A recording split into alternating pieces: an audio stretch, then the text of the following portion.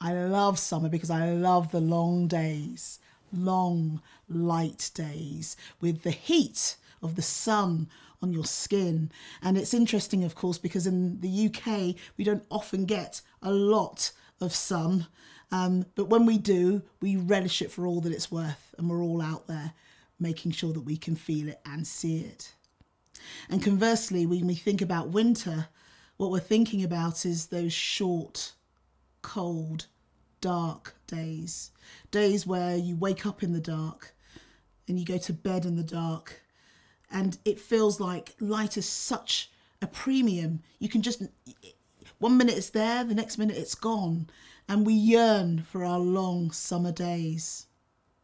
Thinking of winter reminds me of a time when I was working in the centre of London and I had to have an early start. And so in order not to disturb my husband, I had laid out my clothes, all what I thought I needed the night before. And so in the morning when I woke up, I had my shower. I then got dressed, carefully putting on in the dark all the clothes that I had carefully laid out the night before, and felt very happy that I'd managed not to disturb him, left the house quietly, walked to the bus stop and started on my journey. I got to work and by this time the light had come, and I felt okay and I thought this is good, until I noticed that not only were the tights that I'd selected the wrong colour, but they also had a massive hole in them too. I was very distressed. Holy tights might sound good, but they weren't that good, not that day. So we know that we need light. Light helps us to stay focused. Coming out of the darkness and into the light is such a welcome relief. And we know that when we can't see, things happen. So maybe we do the wrong thing because we can't be seen. Or maybe we go the wrong way. Or maybe we get it wrong, a bit like me and my tights. And it could be anything, couldn't it? We also know that when we have our mobile phones, we use them quite a lot now, especially with regards to the lights that are on a mobile phone. And who would have known that that was going to be a thing all those years ago when mobile phones were invented? The icon for a torch now is on the front. It's on the home screen of your phone. And so it just goes to show how often we use it. We want that light. We need that light.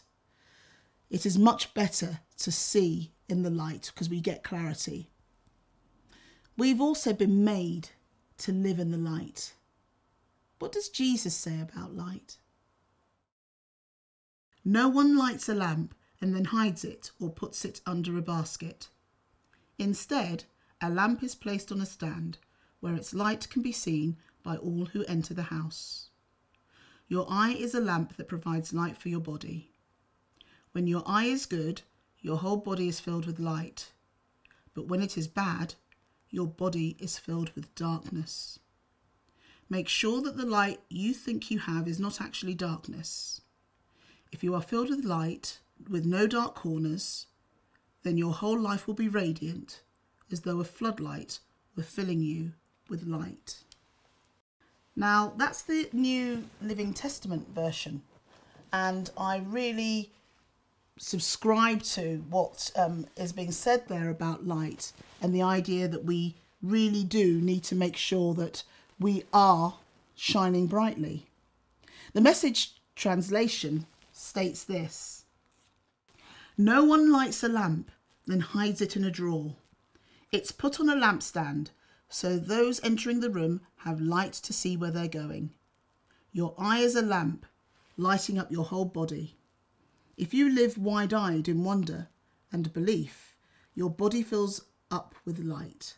If you live squinty-eyed in greed and distrust, your body is a dank cellar.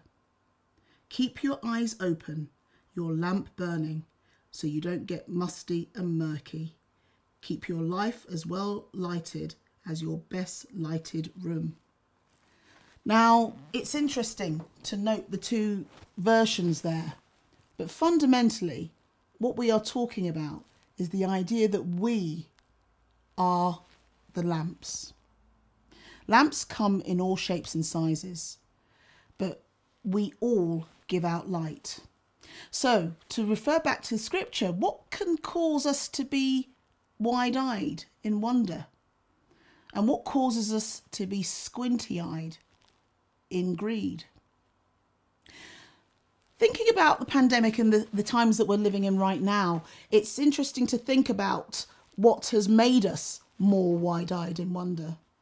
A lot of us have rediscovered our love of nature and our love of walking, our love of resting, and actually fellowship, maybe getting on with people in your household that maybe you haven't given them enough time for previously to the pandemic, because time and life is so fast. And it's interesting because these have given us new joys, new wonders. Even talking to people on Zoom or WhatsApp or FaceTime, all of these things now have enabled us to become more wide-eyed and understand the value of fellowship. But equally, the pandemic has also shown us where we can not be thinking so liberally, so lovingly.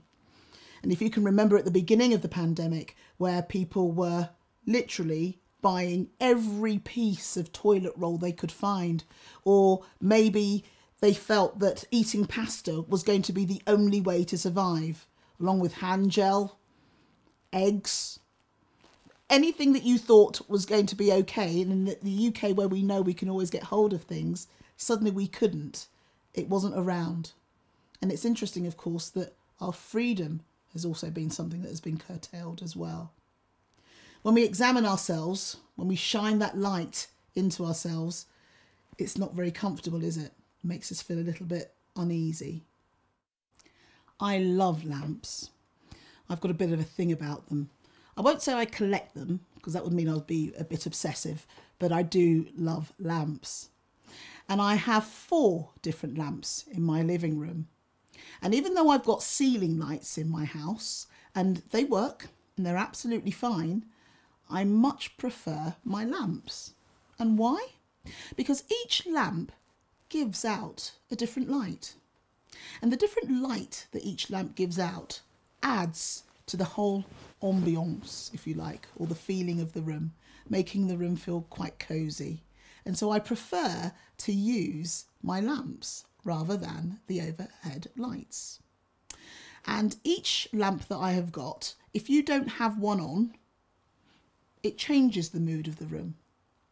But every single lamp, even though they look different, some tall, some small, some expensive, some not so expensive, they are absolutely wonderful to me, because the individuality of each lamp adds up to the collective. And so it is with lamps, if we're going to use that analogy, for us. So we are all lamps as well, and we are all different, but we all give out a different light. And it doesn't really matter what type of light that you've got or what type of lamp that you are still a lamp, and you still give out light. In the parable of the lamp, from Mark 4, verse 21, then Jesus asked them, would anyone light a lamp and then put it under a basket or under a bed? Of course not. A lamp is placed on a stand where its light will shine. For everything that is hidden will eventually be brought into the open, and every secret will be brought to light. I do love that section of scripture. I really do. We're made in God's image. And so as a result of being made in God's image, he wants us to be as we are, unique, special, flawed from time to time, of course, but we are lovingly nurtured by him. He's given us gifts, and he wants those gifts to be used. And those gifts, or even one specific gift, glorifies him. And so it's really important that we utilise our gifts. And it doesn't matter what they look like, because God's given them to us. And so it's important for us to ensure that our gift is out there in the world, glorifying him. So we know that in Mark 4, And we know that in verse 22, it states, for everything that is hidden will eventually be brought into the open, and every secret will be brought to light. Now, one of the things that I've definitely developed over the last few weeks and months is developing my own gift and thinking really passionately about the whole situation with regards to Black Lives Matters. And that has really affected me. It's really stirred me. Naturally, we were all horrified by what happened in America back in late May. But what it's done for me, it's definitely started and started a flame, if you like, a passion for justice, a passion for ensuring that people's voices need to be heard. And it's something that I am working through at the moment, where I'm now looking to do more work supporting Black people, be that in the workplace, be that in different spheres of life. I'm really passionate now about that. And I feel I found my voice, and I feel very confident about it. I'm not worried about what I say. Obviously, I don't want to offend, but what I am sure of is that my voice can be heard. So this is my lamp, if you like now, me as the lamp, shining out now, talking about and wanting to glorify God, because he has made us all different in many ways, and it's absolutely wonderful. So I am passionate about ensuring that my voice for justice for Black people is now out there. And I feel very, very happy and very, very empowered to do so. Now, we're living through turbulent times at the moment, and we know that God is enabling light to shine on areas that were once dark. And we know that darkness is not good. We know that. For those people that don't know God as we do, our role is not to convert, not to go out and hit people over the head and say, you must follow God. But it's how we live our lives. It's us as lamps, as positive lamps, shining out our light. Whatever that light is, that's what we are to do. It's what God intended us to do. And of course, primarily, it is to ensure that we love one another. Jesus says in Matthew 5, verse 14, you are the light of the world, like a city on a hilltop that cannot be hidden. So we can't hide. We can't hide. We mustn't hide. What we need to do is to shine brightly. We need to shine brightly so that people see God in us. 3 things maybe to think about as I come into land here. Thinking about being lamps and the individuality of lamps, and thinking about the light that they all give. We need to think about living in the light. So we need to continue to do what God wants us to do, and he wants us to love one another. So we need to have love for one another, compassion for one another, and fairness for one another. So living in the light, not wanting darkness to encapsulate what we do, but just to live openly and honestly. We also need to think about keeping our eyes wide open. So being selective about what we look at and what we hear, what we see, and really thinking about God's word and living out God's word. If it comes in, it will come out. We will shine it out. And of course, we are living this way for God's glory. And also, we've talked about the individuality of being different lamps, different lights. So we need to be proud of the light that we give out.